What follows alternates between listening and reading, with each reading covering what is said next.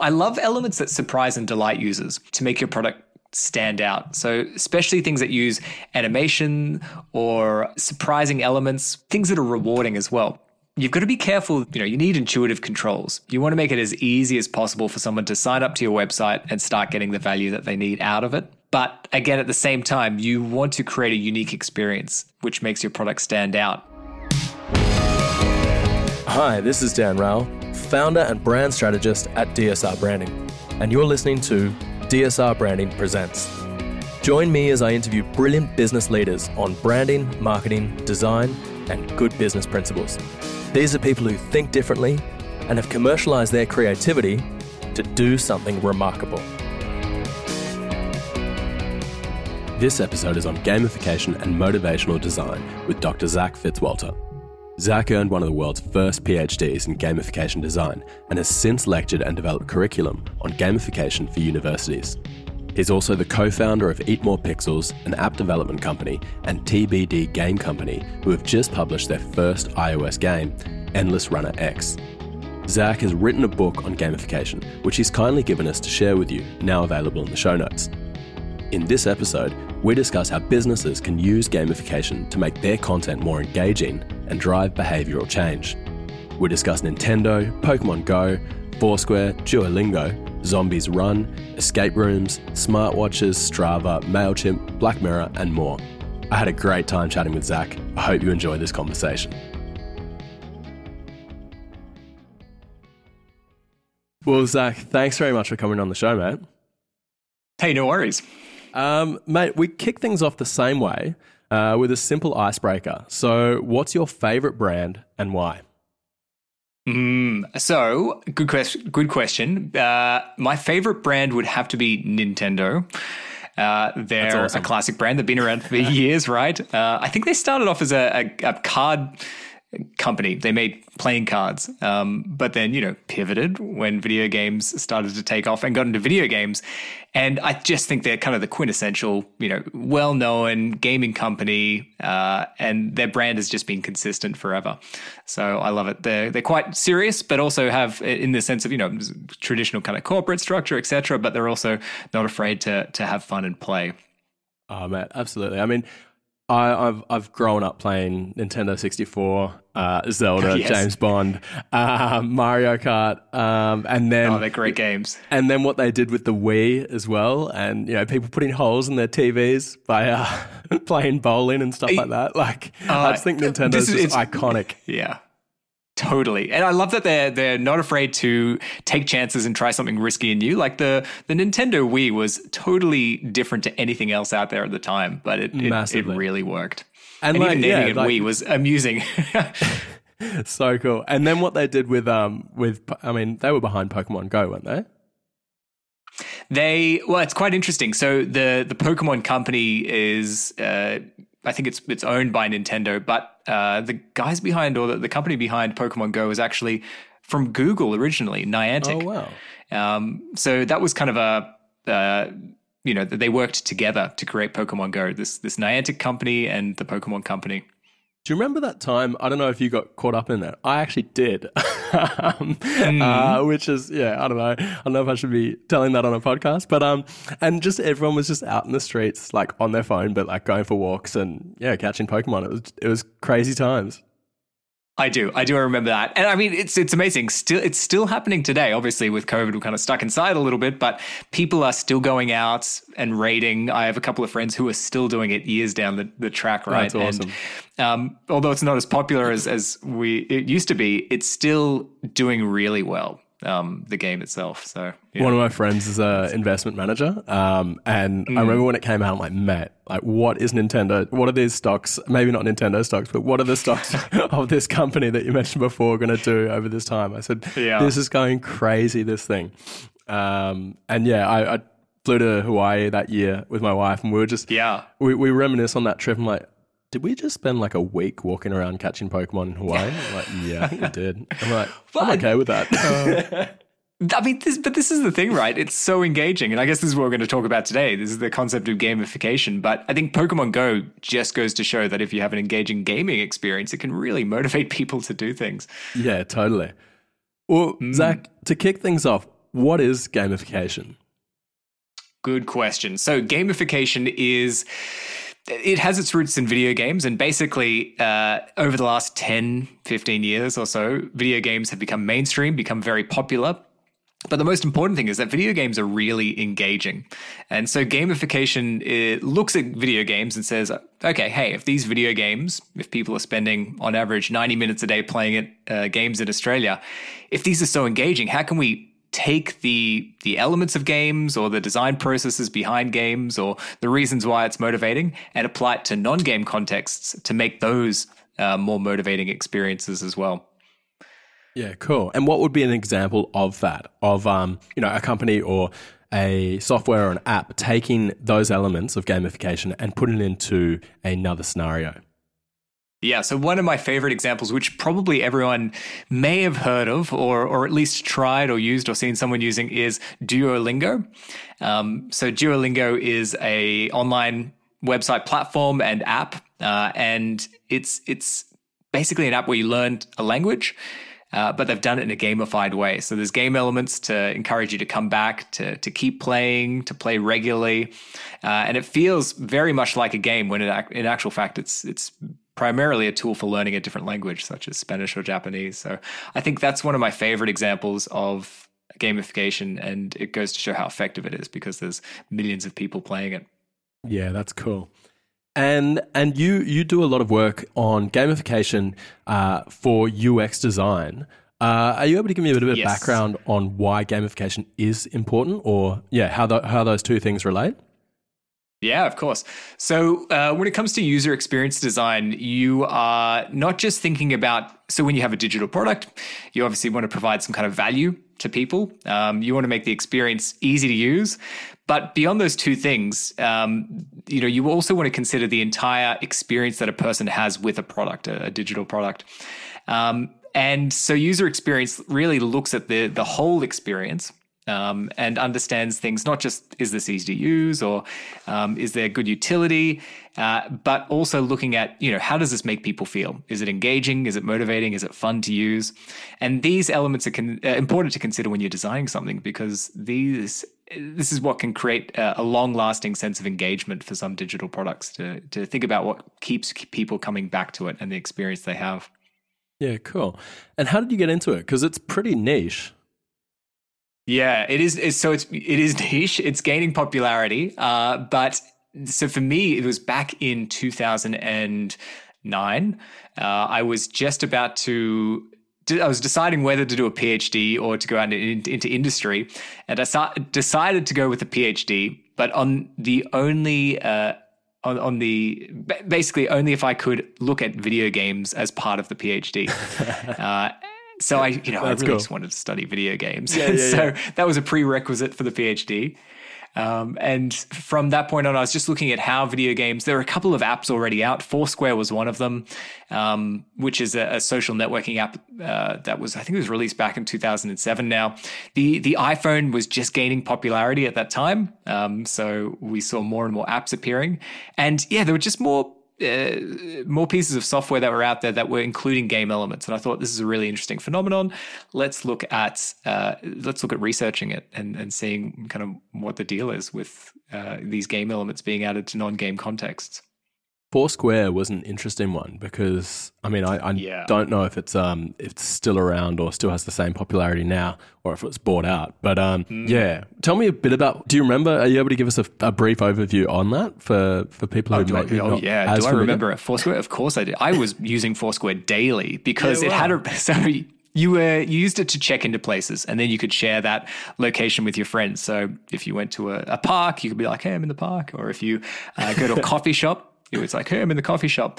The value wasn't, that great in terms of, providing something that was of value to me, apart from, sharing my location with my friends. It was interesting to see where people were currently at. But for me, the most motivating thing were the game elements. They created a game around checking in and exploring your city and finding new places. And they had some nice game mechanics. So whenever you checked into a place, you got coins or points, which was nice. If you checked into unique places, then you got badges. So if you checked into a boat, you got the I'm on a boat badge and things like that. But for me, the most motivating thing was the mayorships. So you could become the virtual mayor of a place. I remember that. Yeah. You remember that? Yeah. And there was a coffee shop that was I'm a mayor of hotly contested. This coffee shop here. I know. It was interesting. I think they were going for kind of the branding and exposure kind of path in terms of companies could then offer discounts to mayors and things like that, or local businesses could offer discounts to mayors and Foursquare users. But it didn't really, they split it up into two apps. So it became Swarm and Foursquare. Foursquare became a recommendation kind of platform, and then Swarm was the check-in platform. And yeah, look, to me, the game elements was the most motivating part, but it didn't sustain the value of the app itself. So this is one thing you got to be really careful with when it comes to gamification design is the game elements can be a draw card, but if you haven't got that underlying value that you're providing, then you've got to keep making the game interesting for people to keep playing. Otherwise, you'll just lose people. Yeah, that's interesting. And which kind of leads me on to my well, actually, before I get to that question, I want to ask, what is your favorite video game? Oh, that's a tough question. Look, it changes, right? It depends on the situation, how I'm feeling, and who I'm with. But look, there's so many good games out there. I actually like recommending board games, believe it or not, compared to video games, because I just think there's something nice about getting around a table with a couple of friends and playing some board games. And there's so many good board games out there to potentially play. But one of my favorites that I've played recently is called The Mind. It's $20 or $30, and you don't usually see collaborative board games. I mean, there's a couple out there, but this one you sit down and you've basically got to try and, without speaking or without making any indication as to what cards you have in your hand, you've got to place your cards down in order from 1 to 100, depending on what cards you get, without speaking. And it's just a lot of fun, that game. You can play it at a bar, you can play it at home. So yeah, I love board games. They're a great way to socialize and get people around the table. So I recommend The Mind at the moment, but there's so many other games. That's awesome. I'll post a link to it in the show notes. Yeah, good call. So going back to Foursquare, and I guess when you started studying in 2009, so you started your PhD. I guess, can you give me a quick run through of sort of what happened from there up until 2020?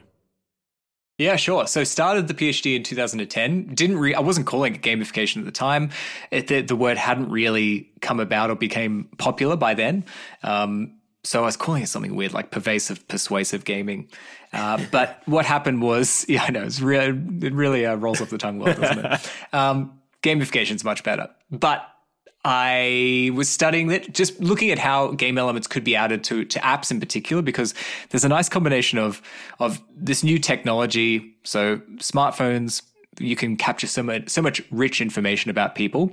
For example, their location, how many steps they've taken during the day, these kind of things. And these elements can be used to fuel games, which is really exciting, because all of a sudden you've got these new, unique style of games, which I guess, similar to Pokemon Go, right? You stop sitting in front of a screen, plugged in your TV to the wall, etc., where you're just sitting in the same spot, to all of a sudden you're out and about and exploring the real world. So you can do some really interesting things with smartphone technology. And so technology developed, it got easier to make apps, and we saw kind of gamification take off and become an industry. There are a lot of people who are super excited about it, especially in the marketing space, as a way to engage new customers, or to get really interesting information from people, or to engage people with brands and products. And it became a bit of a buzzword, it was hyped up quite a bit, where gamification was kind of the cure-all, the silver bullet for everything. Every problem you have with engagement, gamification will fix it. And I don't know if you've seen the Gartner hype cycle. It's usually reserved for technological innovations, but it was on that, as well for a bit, where there was a lot of hype around gamification. People were super excited about the potential. But then what people realized is it's actually really difficult to design a good game, let alone gamification, right? Mm-hmm. So the number of games that fail out there, or that don't engage people, or aren't very good, is very high. There's lots of games. It's really hard to make a really good, engaging game. And the same goes with gamification. If you're applying game elements to non-game context, you've got to think about the game design. And so people were defaulting to things like points, badges, and leaderboards and just implementing those without thinking about the reason for gamification. So why you're adding game elements in the first place.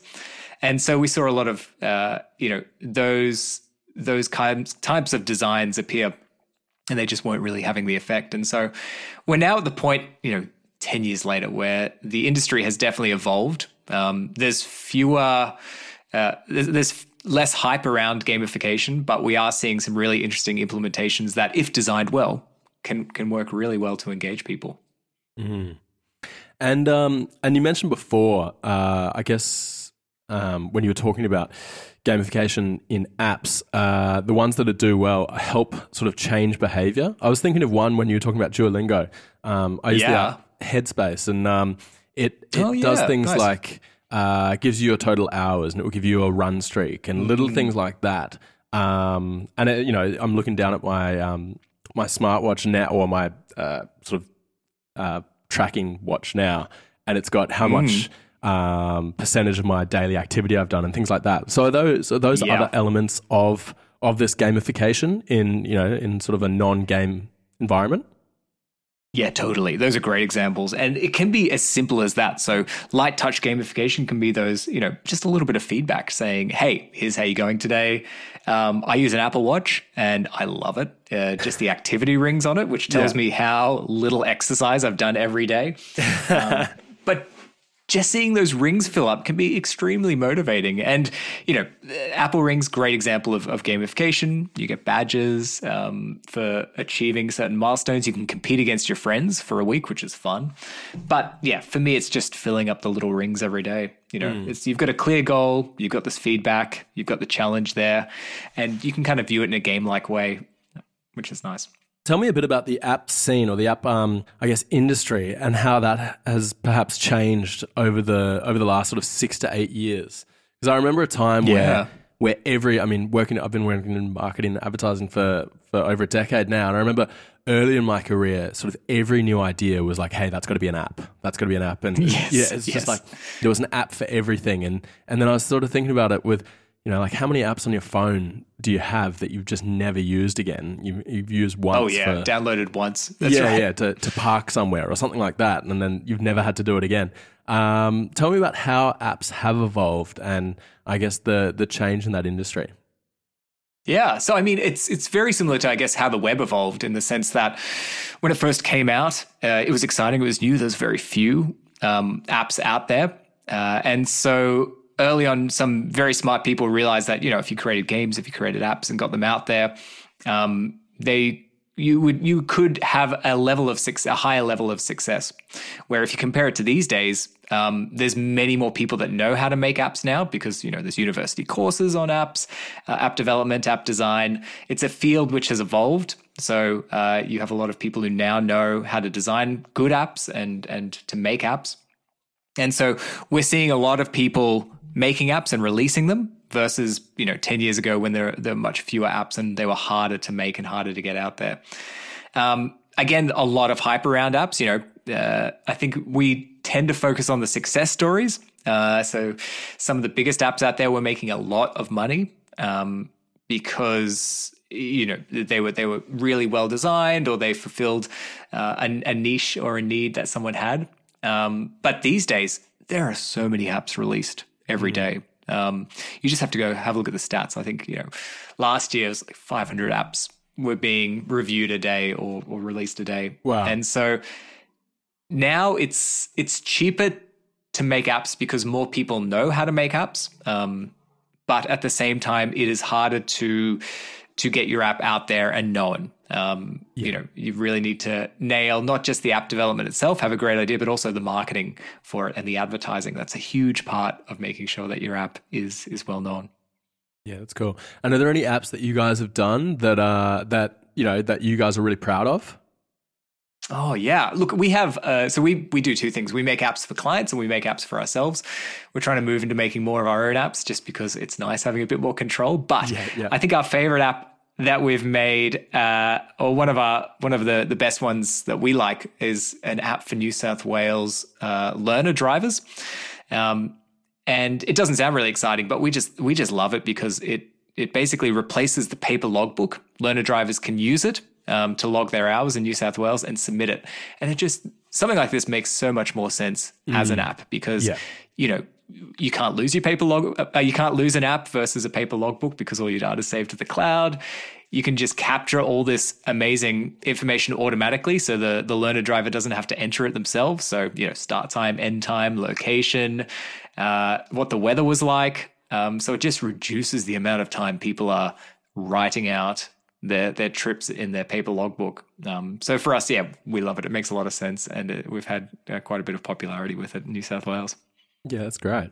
Back onto gamification, what are some, you mentioned before, some apps that really nail the gamification elements, so Duolingo, but are there any industries, so I guess that's in education and learning, but is there any other industries that gamification provides a huge opportunity for growth for? Yeah, so there's a couple of big ones where it's been quite well applied. So education's one of them, education learning. Basically, wherever there's an area where something is not that motivating or enjoyable or engaging to begin with, then game elements could be looked at applying to make it more motivating and engaging. So, off the top of my head, education and learning, big one. Fitness, health and well-being is another one. It can be hard to be motivated to go out and exercise sometimes. And so, we see some great apps like Zombies Run, one of my favorite ones out there. Tell me about that. Have you seen it? It's great. No. It's an app which, so you've got Fitbit, you've got Apple Rings, etc., where you're getting some feedback on how many steps you've done during the day, which is kind of fun. But those apps don't have zombies, Dan. Zombies Run does. And what's quite interesting about it is it has a zombie apocalypse narrative and places you in the center of it. And as you run, the narrative unfolds. And so you get to hear this really interesting and engaging narrative about a zombie apocalypse where you're the star of it, you're the runner, which is cool. And they do have zombie chases where, again, using smartphone technology, you can tell how fast someone is running. So at some point, if you turn it on in the app, you can be chased by zombies and then you have to outrun them in order not to lose these stuff. That's brilliant. We'll make sure we link that one as well. Actually, on fitness ones, I think one for me that sticks out, and I'm not on it, but I know a lot of people who are, is Strava. Strava's great. Yeah, well, I think, and it does have game elements embedded in it. Yeah, well, I think I know people who ride a lot, and you can sort of own I'll get this wrong, but you can own like a route or a trip between, maybe not a trip, like a loop. Like you could win the river loop and see how you're placed on the leaderboard and things like that. And then you can compete with friends and share it and things like that. Like I think that's really, really smart how they've done that. Yeah, and it's just a little thing. Obviously, when I say little thing, it was probably quite a big thing to implement or design to get it right. But at the same time, it's just that little addition which is quite motivating because you're like, oh, I'm third on this particular route. Maybe I can get better at it. Yeah. Or it gives you some understanding of how well you're doing in terms of your age range or whatever.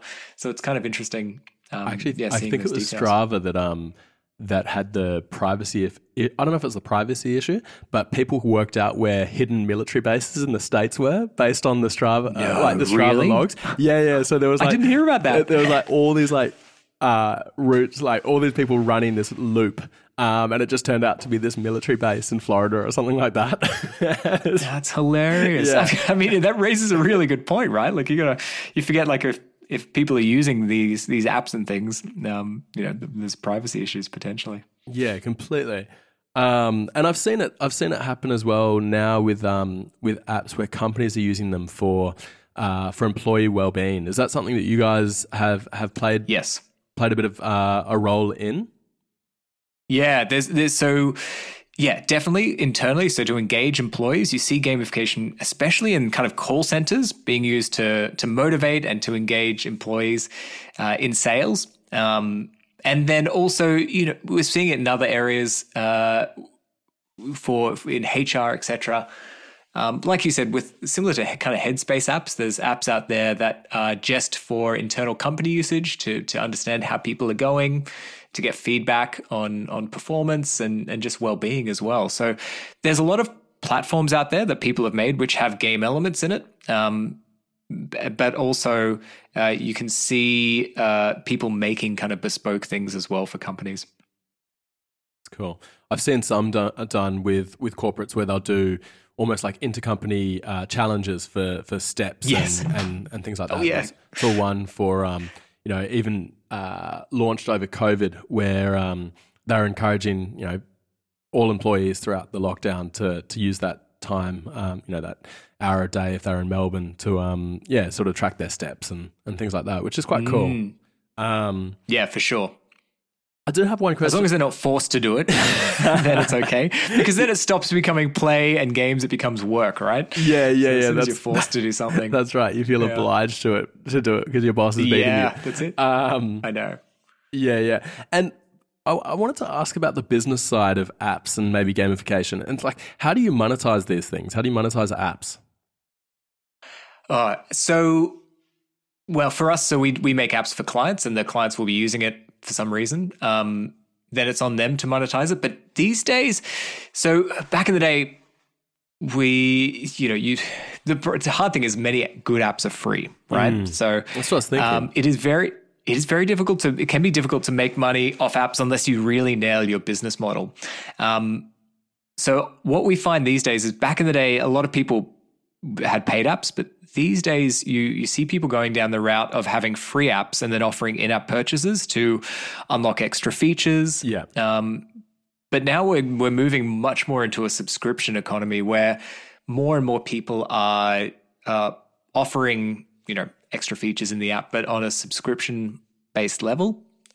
Just because recurring revenue is much better than a single payment upfront for an in-app purchase. And otherwise, advertising is another way that a lot of people will implement in terms of a business model. So having ads appear in an app, but it's a tough one. Like nailing a business model is difficult. When you get those like loading screens and then it's like an ad for some irrelevant product. Totally. I mean, that's the point there, right? Like it's meant to be frustrating because then you'll buy the in-app purchase to remove ads. Yeah. I do remember. Yeah, look, it's really tough. I do remember buying a fair few Pokeballs back in the day. Do you? Yeah, right.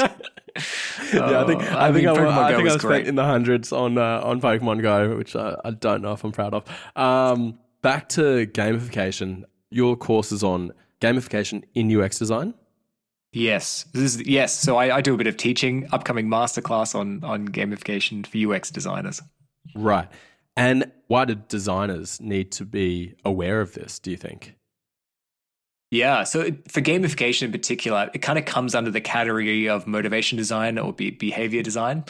And so really it gets UX designers or designers thinking about not just creating a great product, but creating a great product that brings people back to it and engages them, to keep returning to it as well. Because it's one thing making a great product, but if you haven't thought about your engagement strategy for a product, so, how are you going to encourage people to come back and try it again? Because as you said, one of the biggest issues with apps these days is you download them once, you use it, and then that's it. You probably never touch it again unless it does something amazing for you.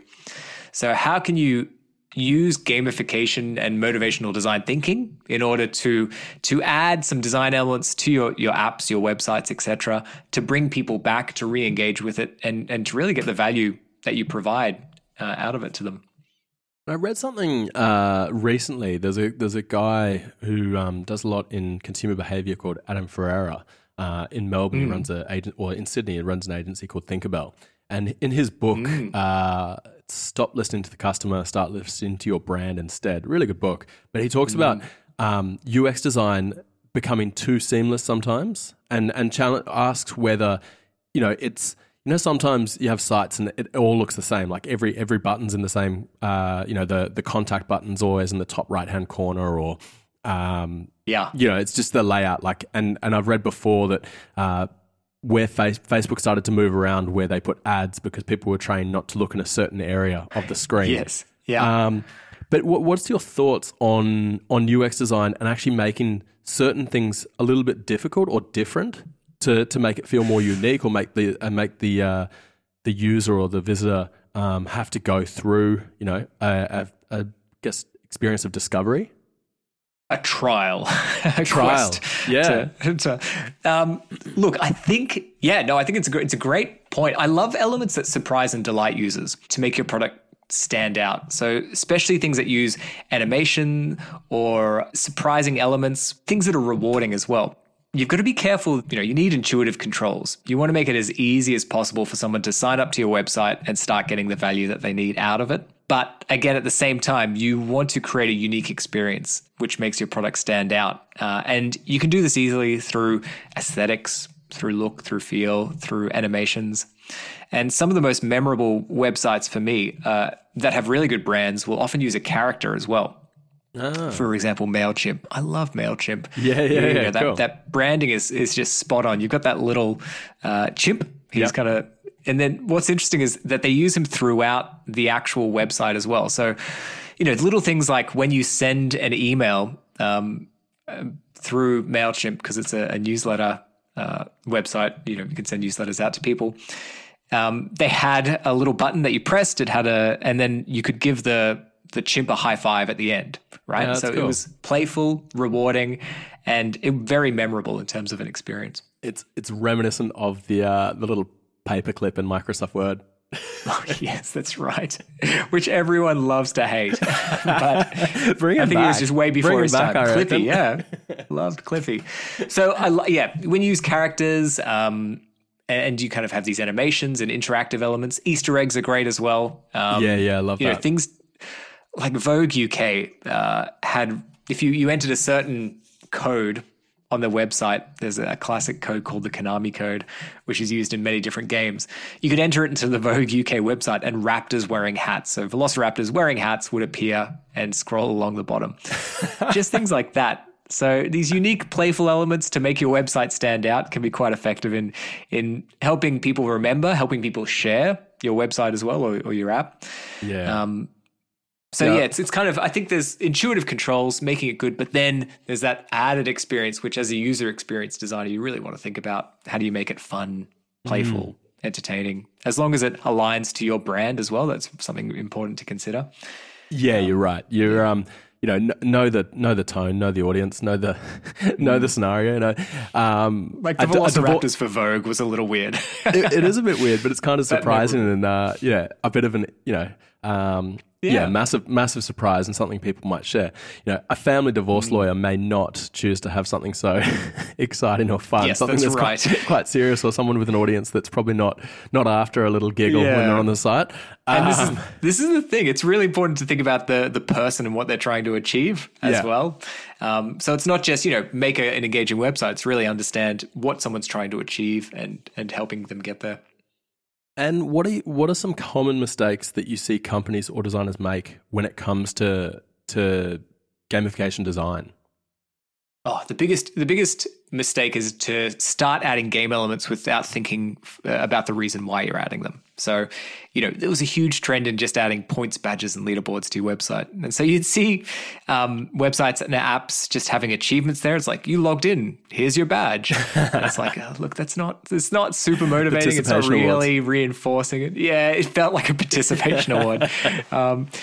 And so, the main thing I kind of stress is that you think about what is the engagement problem that you're trying to tackle, and understanding that this is a problem that it does exist, and it does exist with engagement or motivation. So, for example, if people aren't signing up to your newsletter, what's the reason for it? Is it a motivation issue? Do you have the data to show that people aren't signing up? Is it a usability issue, or is it a motivation issue? Understanding those two big differences. And then if it is an engagement issue or a motivation issue, that's when you can start looking at gamification. But you've got to design the game to encourage the problem that you're trying to tackle. Yeah, that's great. And what's some good examples or things that you can think of that will increase the engagement on websites? So different design tips or takeaways that people could think about and actually start to implement. So, yeah, good question. And again, it will change depending on what the website is and what you're trying to achieve with it. But there's little things you can think of, particularly at different stages of the user's life cycle with your product. So, you've got to think about when someone's signing up for whatever you have on offer, making it as easy as possible, not having too many hurdles, using everything you have in terms of animations and playful elements to get people to sign up. And then you want people to come back as well. So, once they've signed up, how do they know what to do? What can they do next? Having a range of tasks or suggestions, a list of things that they could do, why it's important for them to do it is important. And then thinking about that experience of re-engaging them as well. So using notifications, emails, etc., effectively to pique someone's interest, to get them coming back to find out more. I know I didn't mention game elements at all in there, but that's because gamification, the game elements are one part of it, but it's really understanding what makes games motivating and applying those principles to these engagement problems that we have. Yeah, that's great. And then what about things like color and contrast and things like that? Are those important to consider? Yeah, for sure. So, aesthetics are a big part of video games, making sure you've got aesthetics that match the kind of mood or the experience that you're going for. You can think about color in the way of using it to highlight things, to get people to notice particular areas. This does come back a lot to usability, good usability design. Yeah. But yeah, there's different ways you can use color, animation, sounds as a designer in order to get people's attention. Sounds on websites. What are your thoughts on sounds on websites? Yeah. Look, this is So on apps, great, because you've got more control over whether your phone is muted or not. Yeah. There's one app I really love called Clear. It's a to-do list app, and when it was released, it was going into a saturated market. There's a lot of to-do list apps out there. They're relatively easy to make. There's something which people use quite a bit. So Clear was an app that when it was first released was going into a saturated market. But what they did was they used gestures, animations, and sounds really effectively to reinforce the actions that you're taking it. So as you ticked off things, it would be a scale that would go up, like all the way as you ticked things off, Nice. Which was so cute and so fun. Like it made it fun to tick things off. And they did really well. So they released this app. I think it was like $6 or $8 to buy. So, there's a lot of free to-do list apps out there, but because they had these engaging aspects of animation, sounds, gestures being used, they did really well because they focused on the experience of the to-do list rather than just the function and the utility. Yeah, that's cool. But yes, coming back to your question about sounds and websites, don't automatically play sounds, right? Because there's nothing worse than jumping onto a website and all of a sudden it starts playing music. Oh, I know. And sometimes you got like a few tabs open, you're like, where is that thing coming from? You're tracking it down. Just because you don't know the context of where people are accessing the website. So if they're doing it, in a meeting, in a lecture hall, out in public, you don't want to be playing sounds where it's going to embarrass them because that's not how you want them to feel when they're using your website. Yeah. And okay, so there's some great takeaways. I mean, on this, how, because you lecture in gamification, but you're also running a course for designers on this. Can you tell me a bit about that? Yeah, sure. So this is a masterclass that I'm offering for designers, for product owners, really just to start thinking about gamification within the product they have and engagement design. So I offer, as one part of the consulting business for gamification, a gamification audit. It sounds really exciting when you use the word audit. But basically, it goes through, identifies the engagement goals that you have challenges with, justifies them or backs them up with research, user research, and then looks at proposing gamification design recommendations in order to improve the engagement experience of your website, your software, your app. And so by the end of it, you have this list of recommendations, you pick the best ones or the easiest ones to implement, and then measure the impact. And so the masterclass basically teaches someone how to do the audit on the software they have or how to offer that audit as a service as well. That's cool.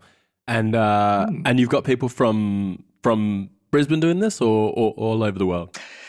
Yeah, all over the world. So it's interesting. Had some interest as well, even from Finland, which is the other side of the world, which I love. Cool. But I mean, this is the great thing about having an online course. Previously, these were run as workshops, in-person workshops. So very much, locally based to Australia. But now with online training becoming more popular, it's much easier to serve a wider audience. So it's great being able to teach people from the other side of the world about gamification design.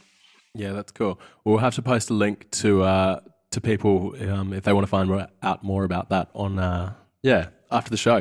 Sounds good. There'll also be a very short free course on gamification there available to people. So awesome. If they're interested in finding out more, they can check that out too. Yeah, cool. And Zach, what do you think the future of gamification looks like? Ooh, the future. I like this question because it's always fun to speculate about the future. I know I'm probably going to get it wrong. But no one's going to pull you up on it as well. Like, I know, right? Which is great. But what do I think the future looks like for gamification? I think augmented reality and virtual reality will play a big part in the future of gamification because really it's, the technology is what drives a lot of the gamification innovations. We have these smartphones, they can measure a lot about us. And that can be used to create these games around everything that we do in our lives. So I think with augmented reality, it's going to become even more popular because gamification will become more popular because you can start embedding more and more game elements over the things that we do. Obviously, hopefully it's not a dystopian world where, I don't know if you've seen that episode of Black Mirror where everyone can see their social score. Yeah, I love that episode. Everyone else. Great example of gamification, right? Like you've got that feedback mechanism.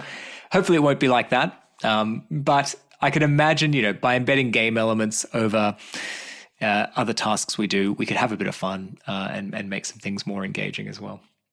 Yeah, you just start to get like respect points or something like that when you open doors for people or like help people cross the road with their shopping or something like that, and then you just have all these people going out to do. Well, yeah, I know, and then you're always questioning everyone: are you doing it because you like me or because of the game? Right? Because you're getting points for this. That's right. So we got to be careful with the design, but yeah, I like the idea of gamification around. I wonder if they could do it around like binge eating. Like I want to find a way to not eat like a full packet of chips while I'm sitting down watching Netflix. I think that would be really good. Like I'm okay with like getting my steps up and stuff like that, but it's just the ability to yeah. So if you have an app for that, I'd love to know. For binge eating? Oh, yeah. Good question. That's obviously something we should think of. I think it's a good challenge. So mate, outside of work, what do you do for an escape? What do I do for an escape? Oh, easy. Escape rooms. Really? I love. Oh yeah. Have you tried an escape room? We did one in Edward Street in the city. Yeah, with my team nice. For our Christmas party last year. It was amazing. It was really cool. Yeah, they're great fun. Like it's just. I think if you haven't done an escape room, it's definitely worth trying them. It's just a fun excuse again to get together with friends and then get locked into a room with your closest friends. And you got to have the right friends with you because it can be a stressful environment at times. But are you pretty good at them? Are we pretty good at? Oh, look, I'd like to say yes. There are times we have struggled with some clues and things, and I like to think, it's definitely the design and not us. But we miss obvious things sometimes, and this is the thing about escape rooms. Some of them you feel really good at, which is great, and others you feel really stumped at, which can be hard, but it's also a good challenge. What's an escape room in Brisbane that I should go to? Oh, so there's plenty around. There's Escape Hunt in West End, which is great, and then the Fox in a Box I love as well. And which is in the city. But the nice thing is escape rooms, again, they took off a few years ago and you see them in every city. There is one in Melbourne, I think, which actually has something like 2 tons of sand in it. So I do want to try that one because it's got sand. I hate sand. That would be my worst nightmare. Okay, don't go to that one. Oh but I think I love it. I would. That would be torture for me. So Escape Hunt, Fox in a Box for Brisbane. Check those out. But have a look, do a search. There's plenty of escape rooms out there. And what are your? We talked about we talked about board games before. But what are your favorite books or podcasts? There's so many podcasts out there. If you're looking at more gamification stuff, especially in the education space, Professor Game has a great podcast where he talks to a lot of the really leading people in the industry of games for serious purposes, for education, and for gamification. Otherwise, look, there's a great book by Jane McGonigal called Reality is Broken, which was quite popular, where it looked at the power of games. And then I'm just having a look behind me at my bookshelf. There's some really Dr. Jason Fox has some great content, some great books. How to Lead a Quest is an excellent one about looking at motivation, especially in a corporate environment. The list goes on. There's so many. The Art of Game Design by Jesse Schell is one of my all-time favorites as well, where it talks about game design. And what about novels or fiction books or something like that? Any favorites there? I'm a shocker. I should read more serious nonfiction books, but I just go back to high fantasy all the time. Yeah. So the Stormlight series, all these kind of very big epic ones that take months to read. I just love it. I loved Ready Player One. I don't know if you've read that. Oh, yeah, I have read that. Yeah, and they turned that into a movie, which was fantastic. Yeah. It was, in terms of like dystopian future or something like that, that was really cool. I think they're bringing out a sequel. I just put in my Audible wish list the other day.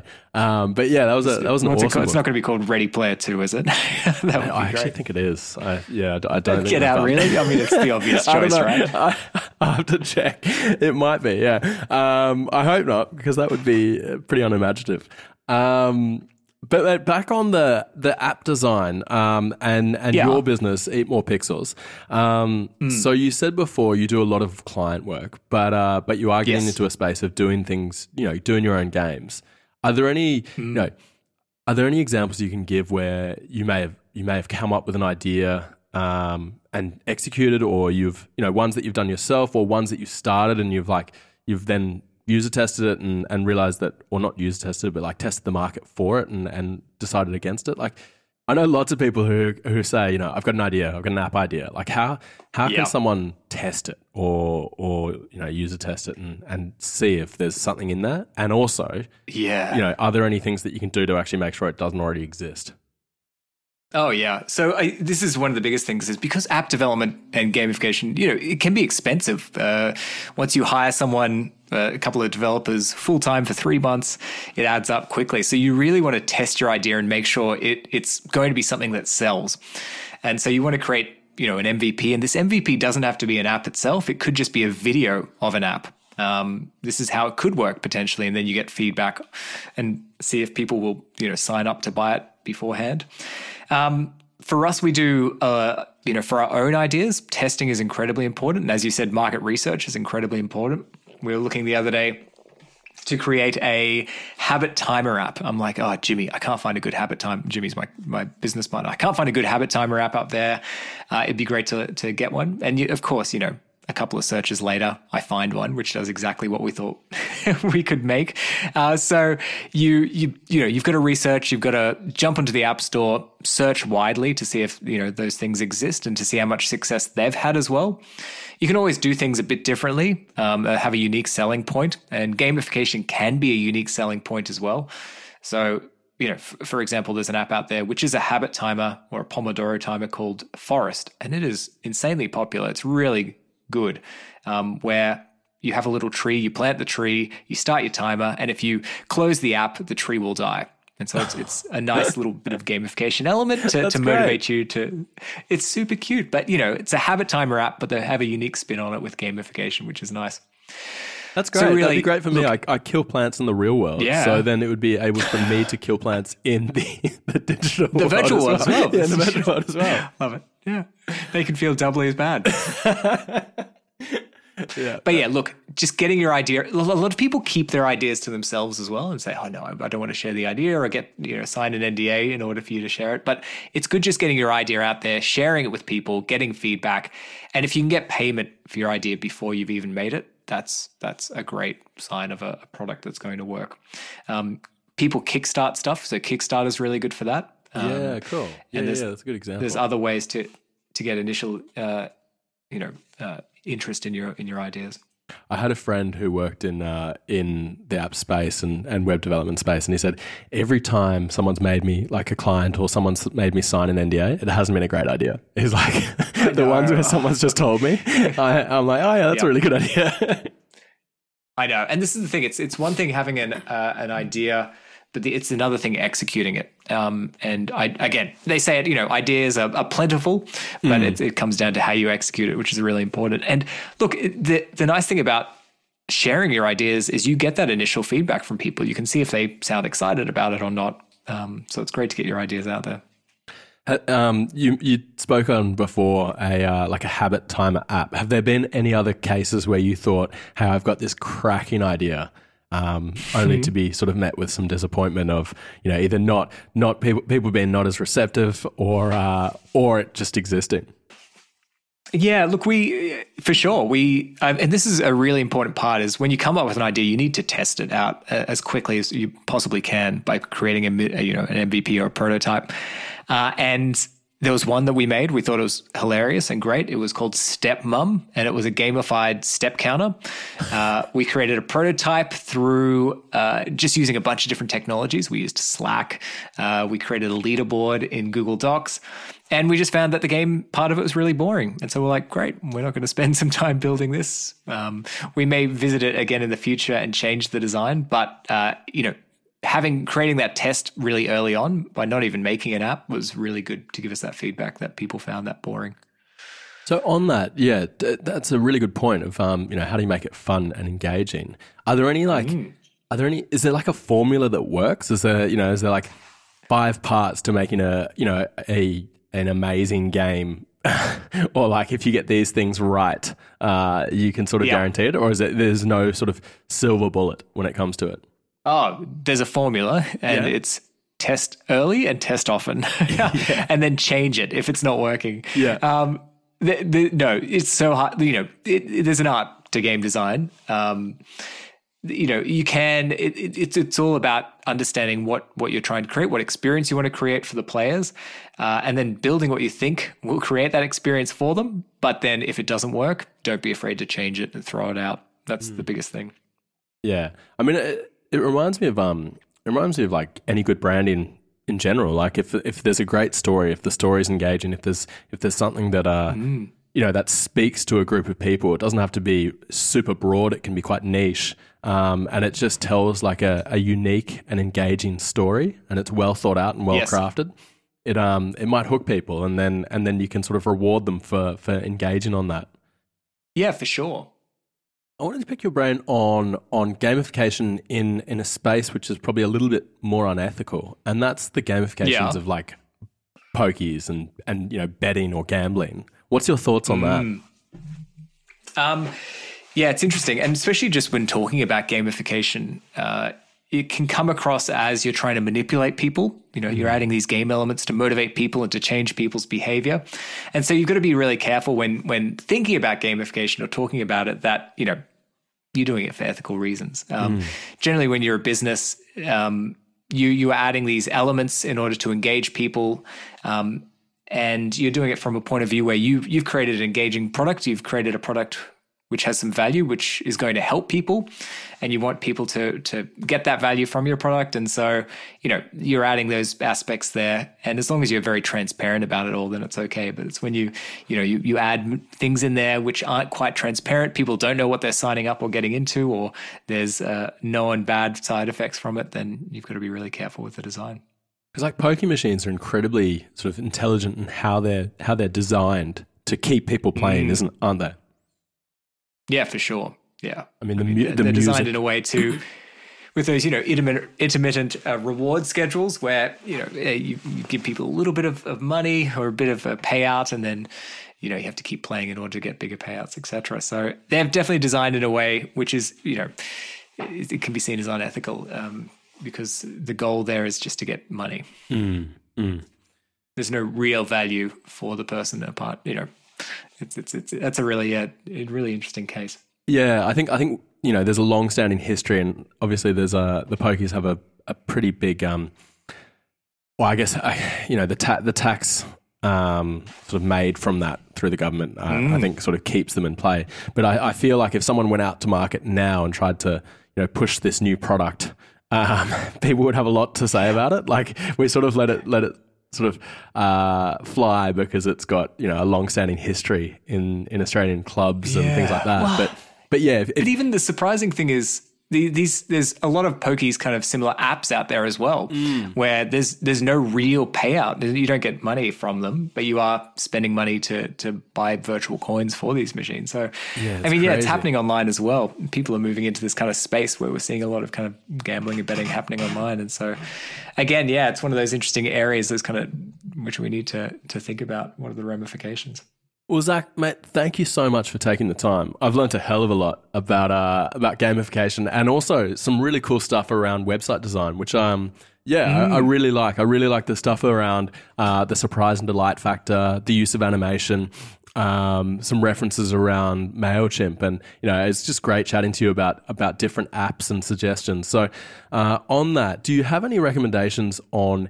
You've mentioned a few, so Clear, you've mentioned Forest. Are there any other apps, because you'd be a bit of a guru when it comes to this, that you'd recommend or that are on your, home screen? Yes. So those ones are the main ones. Let me just open up my home screen right now and have a quick look. So Streaks is another one. I love the Streaks app. That's by an Australian developer. That's one? Just you create your own. You set up your own habits, and then you just create, it records your streaks for how many times you manage to achieve that habit on a daily basis or on a schedule that you set up.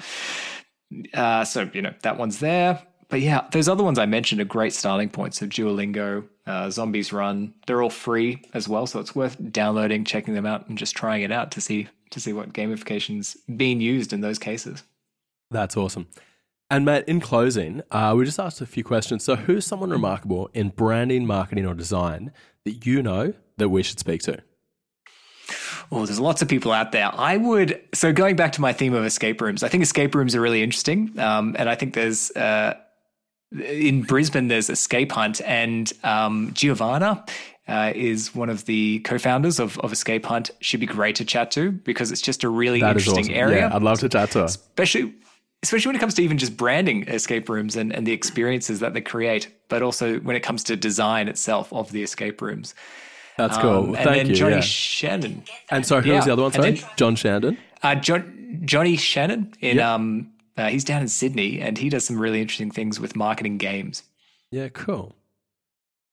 That's awesome. Thanks, mate. I'd love to chat to both of them. And what's your favorite quote or the best piece of advice that you've ever been given? Oh, tough. There's so many good quotes out there. But one of my favorite quotes is a quote by Brian Sutton Smith. And he was a kind of a researcher or someone who studied play. And his quote is, "The opposite of play is not work. The opposite of play is depression," which I quite like. Yeah, I like that. And Matt, and finally, where can people learn more about you? Head to my website, zachfitzwalter.com, ZACFITZWALTER. It's one of those lovely long names, .com. And there's information about the work that I do on that website. Well, mate, thank you so much for taking the time. I've learned a hell of a lot. Hey. And I've had a great time. No worries, Dan. It was great. Thanks for listening to this episode of DSR Branding Presents.